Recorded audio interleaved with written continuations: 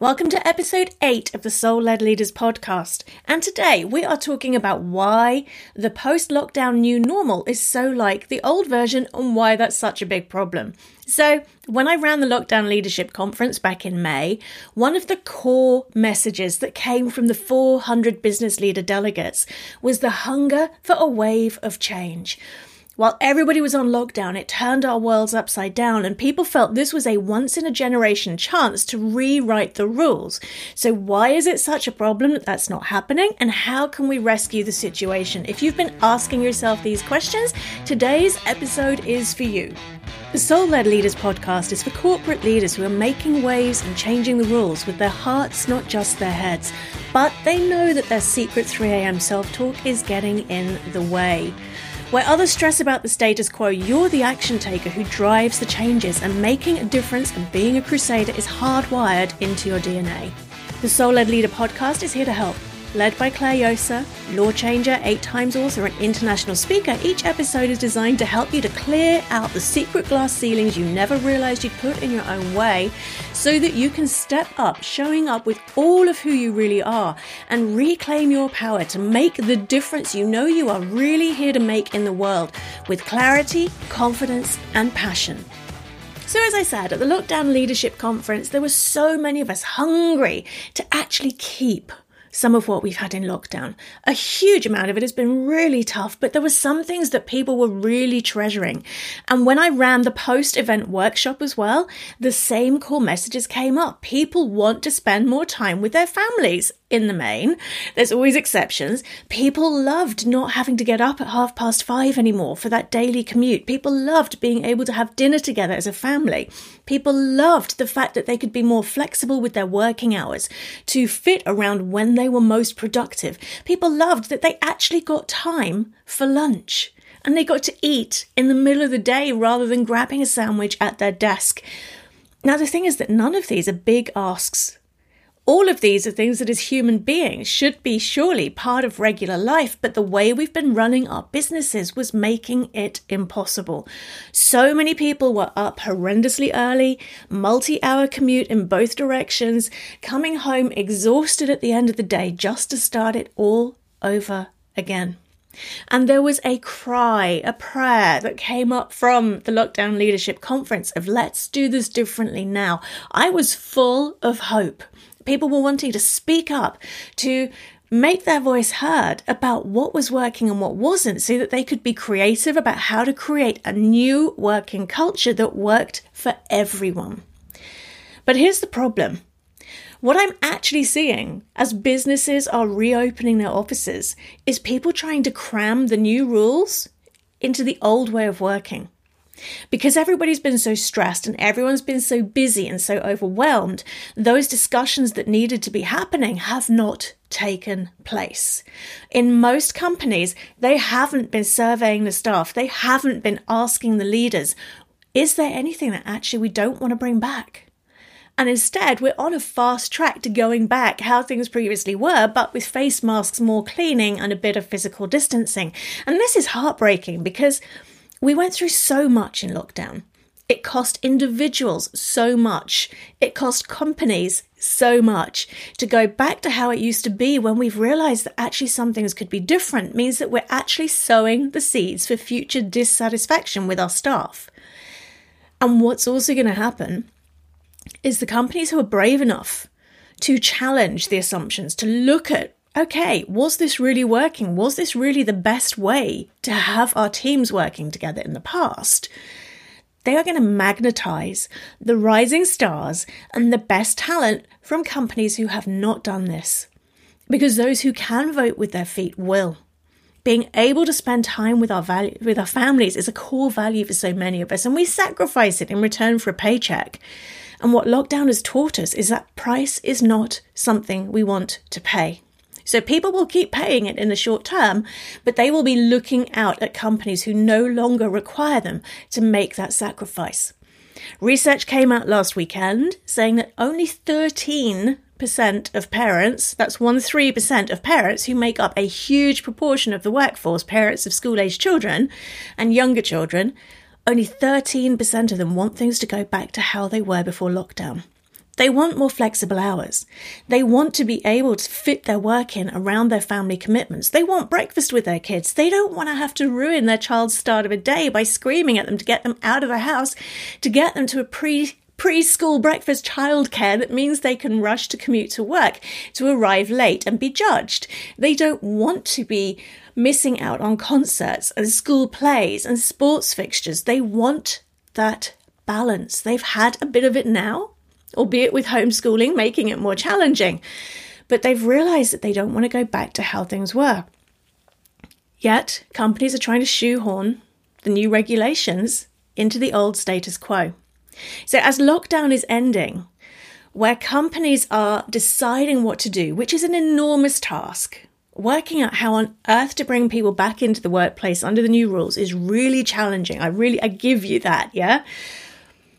Where you're not involving your teams and every member of staff in the decisions about what's going to happen. What is happening and what I'm seeing in the public, in my clients, in their teams where this has been happening is uncertainty and guesswork and gossip and fear. So where people are not being involved in these decisions and they feel that the new rules by companies are being imposed on them, it creates another layer of dissatisfaction, of unfairness, of I don't matter, I don't belong. And a lot of the new rules, going back to the way it used to be, are disadvantaging those who have caring commitments, those who, for example, don't want to come back into the office, who don't feel safe, those who simply prefer the slower pace of life, where they don't have the super long commute or regular international travel that we've now realised with conference calls by video being so easy is actually needed much less than we used to think it was. One of the other challenges I'm seeing is the people who are often leading the initiative to come back into the office are those who are desperate to be back in the office. They are the extroverts without carer responsibilities, or the extroverts with carer responsibilities who have a fallback plan. Because when you're running an extrovert preference, it means you get your energy from being around with other people. When you're running an introvert preference, it's nothing to do with being shy. It means that you top up your batteries through quiet time. So for an introvert in an office environment, and a good quarter to half of people have got this on a sliding scale preference, for them, a crammed commuter train is the worst way to start the day. It's an utterly exhausting way to finish it.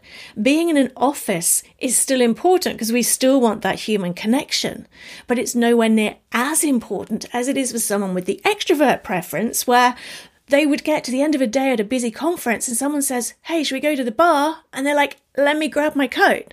Whereas the introvert is, how quickly can I get this over with before I can go back to my hotel room? So we have so many cases I'm seeing where the extroverts are creating what the new type of working is going to be that is going to leave the introverts wishing they'd had a voice. And the other issue with all of this is when people do come back into the office, some people will and some people won't, for many, many reasons. But it's risking creating a two-tier structure for visibility, for being offered golden opportunities, for being top of mind when the next promotion comes up. People who've been furloughed have been feeling like this for the last 3 months. Is what if the CEO forgets who I am because he or she hasn't seen me since March? We're going to be having something similar happening if we've got teams split between home and in the office. And it's more severe than it would have been under the old way of, hey, everybody can work from home 1 day a week, because some people will be working from home full time. So we also need to be looking at how can we make our working environment inclusive. One of my clients' firms has had the excellent idea of, okay, if anybody's attending from home on a meeting, everybody dials in virtually. So it becomes a level playing field rather than having 6 people sitting around a meeting room table, socially distanced, and 2 people on a tiny computer screen being forgotten and having to shout through a tinny microphone to make their voice heard. You can imagine how this would make people less likely to speak up with their brilliant ideas or to share their questions compared to if everybody's either in the room or on the screen. So there are so many things we need to consider other than just the physical distancing. So what can we do about this? The first thing is we need to be asking people. We need to be proactively talking to everybody who's affected by the decisions that are being made to find out, asking that courageous question, was there anything about lockdown that actually you enjoyed? and you want to keep. We also need to really look in the mirror and make some bold decisions. This is, as we found at the Lockdown Leadership Conference, a once-in-a-generation chance to rewrite the rules with less resistance than usual. Is presenteeism really the best way to get results from teams? Is having core working hours every day really the best option when some people are early risers and other people are night owls? Is having a member of staff come in with a 4-hour return commute really the best use of their energy? Or could we ask them to channel that energy into working from home more often? And is it really so bad if a parent asks if they can have flexible time to be able to go to a school play? I've been talking with a lot of companies who 6 weeks ago were really planning to bring these changes in. And then in the stress and the overwhelm of actually making them happen, the whole consulting people, bringing in ideas, having people's opinions from different areas of the companies has just fallen away. So my invitation to you today is to press pause, even if just for a couple of days. Press pause and go and ask your teams, how could we create a new working culture that genuinely allows everyone to thrive? So that is my do one thing for you today on today's podcast. As you know, there's one each session. The do one thing for your business is to ask, how could we create a new working culture that allows everyone to thrive? The do one thing for yourself is to really openly look at which elements of lockdown have I actually enjoyed that I want to keep. What action could I take to give myself the best chance of doing that? And it might be things that are within your control. It might mean you need to speak up with your employer, with your teams, with your leaders. But if we don't take action and make our voice heard now, we're going to go back to an even worse version of how things were before, because of the extra social distancing and the difficulty in commuting. And this is our chance to genuinely create a new way of working together that allows everyone to thrive, including the business. So I hope you found that useful today. I would love to hear from you. Drop me a line, hello@clarejosa.com. And if you're enjoying Soul Led Leaders, please pop over to iTunes and hit the little review podcast button that they have. Let people know why you've been loving Soul Led Leaders and why they might enjoy it themselves. I would be hugely grateful. It makes a massive difference. And make sure you are joining us for next week's live workshop. It's my gift to you. How to be a soul-led leader in challenging times, including putting together your 2020 Soul-Led Leader Action Plan, looking at how you might secretly get in your own way, and working out how you can overcome and let go of those blocks to your soul-led leader success. To get your ticket, absolutely free, go to soulledleaders.com and click the register button to get onto my VIP email list for the Soul Led Leader episodes. I can't wait to share this with you on the 14th of July. Being registered is the only way to join us. I will be back next time where we're going to be talking about, a favorite topic of mine, how to handle energy vampires without resorting to wooden stakes and strings of garlic. So if that is something you've ever experienced, make sure you tune in for the next episode. And the show notes today, including the Lockdown Leadership Conference, where you can go and still watch the interviews. It was an incredible day, are at clarejosa.com/soul-led-leaders/08. Please subscribe to Soul Led Leaders podcast via your favorite app. It's free to listen every Monday morning. And I hope you have an amazing week.